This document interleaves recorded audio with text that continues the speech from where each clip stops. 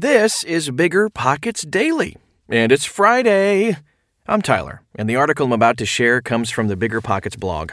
You can find a wealth of information on the site, or by searching Bigger Pockets in any podcast app. Maybe that's how you found this show. So let's get to it. Okay, almost time for the show. We'll get right into it after this quick break.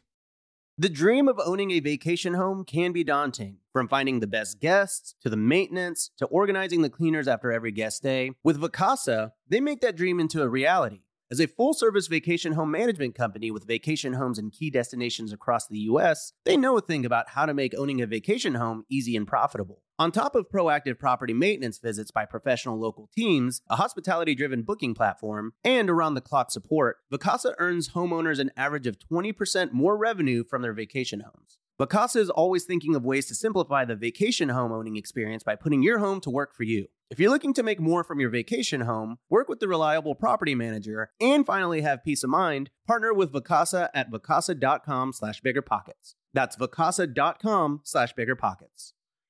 This show is sponsored by Airbnb. Did you know that a long time ago, before I ever started my real estate business, I turned one of my first primary residences into an Airbnb? And that's the extra income that I needed from Airbnb that gave me the confidence to go out and work for myself and eventually quit my 9-to-5 job. And now I have dozens of Airbnbs all over the country. I've even partnered up with the old David Green on a recent property in Scottsdale to take our portfolio to the next level. And of course, we host it on Airbnb. But you don't need to be a full-time real estate investor to start on Airbnb. As a matter of fact, I was self-managing 10 properties while working my 9-to-5 job, so I know anybody can do it. Think about it this way. You're looking for extra income and going on a vacation. Wouldn't it be great to rent out your space and let your property pay for itself while you're gone? I did this one time. I pitched my wife and my roommate, because we were house hacking, on the idea of renting out our home, and it paid for all of our expenses on a trip to Mexico City. So go and give it a try. It might just change your life, just like it did mine. And I really do mean that. Your home might be worth more than you think. Find out how much at airbnb.com/host. 6 rental application mistakes to avoid at all costs by Remen Okarua. Making common rental application mistakes can cost your landlord business dearly. The rental application contains critical information you will need to screen tenants thoroughly. For example, employment information, previous landlords, income, and permission to run a credit check are all standard on rental application forms. Rental application mistakes could mean the difference between getting a good or bad tenant. Mistakes on rental applications range from not checking ineligible handwriting to omitting crucial information. So, what are the top 6 application blunders to avoid at all costs? How can due process during the rental application process save you from evicting a bad tenant and protect your income? The importance of the rental application process. The rental application process is the first step to assessing if the prospective tenant will be a good match. The application form helps determine the applicant's ability to pay rent on time, look after the rental unit, and avoid getting into serious debt. Of course, you can't foresee the future, but the rental application process gives you insights into the tenant's rental history, and this can give you an idea of how suitable they are. That is why it's vital to analyze their employer and landlord references, pay stubs, bank statements, credit score, and identity. Rental applications typically take up to 7 days to process. However, the processing time can be shorter. After receiving the application, you should verify employment details and call previous landlords. Additionally, the rental application should ask for permission to run a credit history check. Because there is so much writing on the application process, there is no need to rush it. Rental application mistakes to avoid. The first mistake many landlords make is rushing the rental application process. Unfortunately, the desire to fill vacancies as fast as possible can lead to costly errors.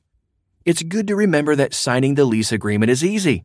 However, starting an eviction process is challenging and costly because a delinquent tenant defaulted on rent or trashed the place. Apart from rushing through due diligence when processing rental applications, there are several other mistakes you must avoid at all costs. Here are 6. Number 1. The rental application is discriminatory. Most landlords and tenants are aware of the Fair Housing Act. This makes it illegal for landlords to refuse housing to anyone based on race, color, nationality, gender, religion, age, disability, or familial status. Therefore, it would be a massive mistake if the rental application had illegal questions or clauses. For example, illegal questions on a rental application form would include, "What is your national origin?" Or, "What country did you emigrate from?" "Do you have children?"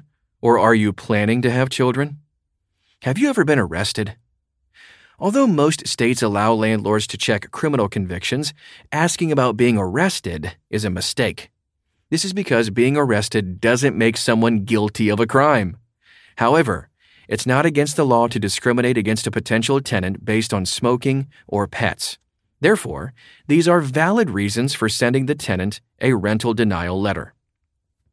Number 2, the rental application denial letter is discriminatory. It's not a mistake in the rental application process to disqualify a tenant based on their income, references, or credit report. Also, if a tenant lies on the application, that is a valid reason to reject their application. However, the rental application denial letter can't mention anything discriminatory. For example, the application rejection cannot be based on any protections offered by the Fair Housing Act. In addition, it's a mistake to deny tenancy based on arbitrary reasons. For example, sending a rental application rejection letter because you noticed the applicant had tattoos. Number 3, ignoring the law on rental application fees. Don't make the common mistake of ignoring state and city laws on rental application fees during the rental process. It is usually possible to charge fees for the tenant screening process. However, some states don't allow you to charge tenants fees. In addition, it may be required to refund fees if you deny the tenancy. Number 4, charging too much for the security deposit. The rental application contains information on the security deposit, and it can be a costly mistake to ignore state laws on these. Many states have rent control laws that regulate security deposits. These regulations control how much you can collect, how to hold the money, and when to return it. In some cases, landlords can request an application or holding deposit to allow the tenant to secure the property while screening takes place. If the application is rejected, it's important to refund the holding deposit. The security deposit is different from the application deposit because it's used to pay for potential damages during the lease. It is usually only paid after the application has been approved and the lease signed. Number 5, setting the wrong rental rate. One of the worst mistakes during the rental application process is to get the rental rate wrong. The amount you charge in rent directly impacts your revenue and vacancy rates.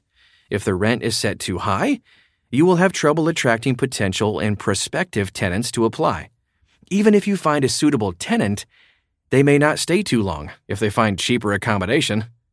Of course, if the rental rate is too low, you will find it difficult to make a profit, cover unexpected costs, or even make mortgage payments. For example, it may be challenging to keep up with maintenance, and the rental unit could fall into disrepair. And this is usually a reason for tenants to get their landlord into trouble. You may even attract the wrong type of renter if you underprice the rent.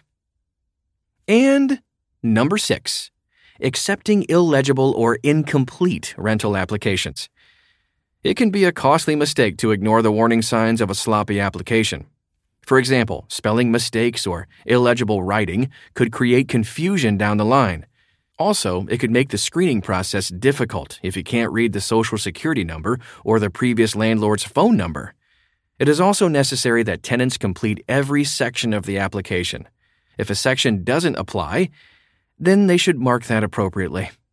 Many landlords use a property management app or request tenants complete a digital application to fill out rental applications properly.